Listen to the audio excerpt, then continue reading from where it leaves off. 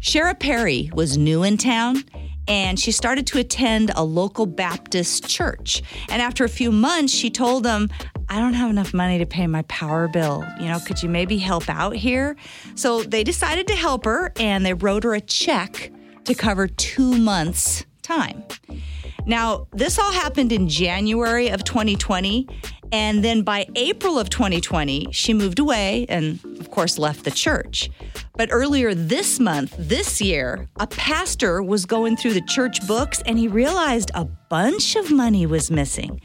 It turns out that Shara had used the account number and routing number on the check they gave her to pay a bunch of other bills over the whole year to the tune of about $20,000. Wow, pretty smart lady.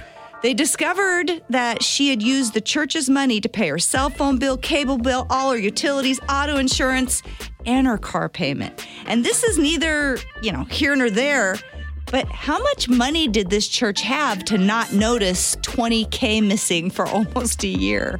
They make a lot of money over there in the church. Anyway, the cops tracked her down last Thursday, and she admitted she'd used the account info to set up the payments on her cell phone.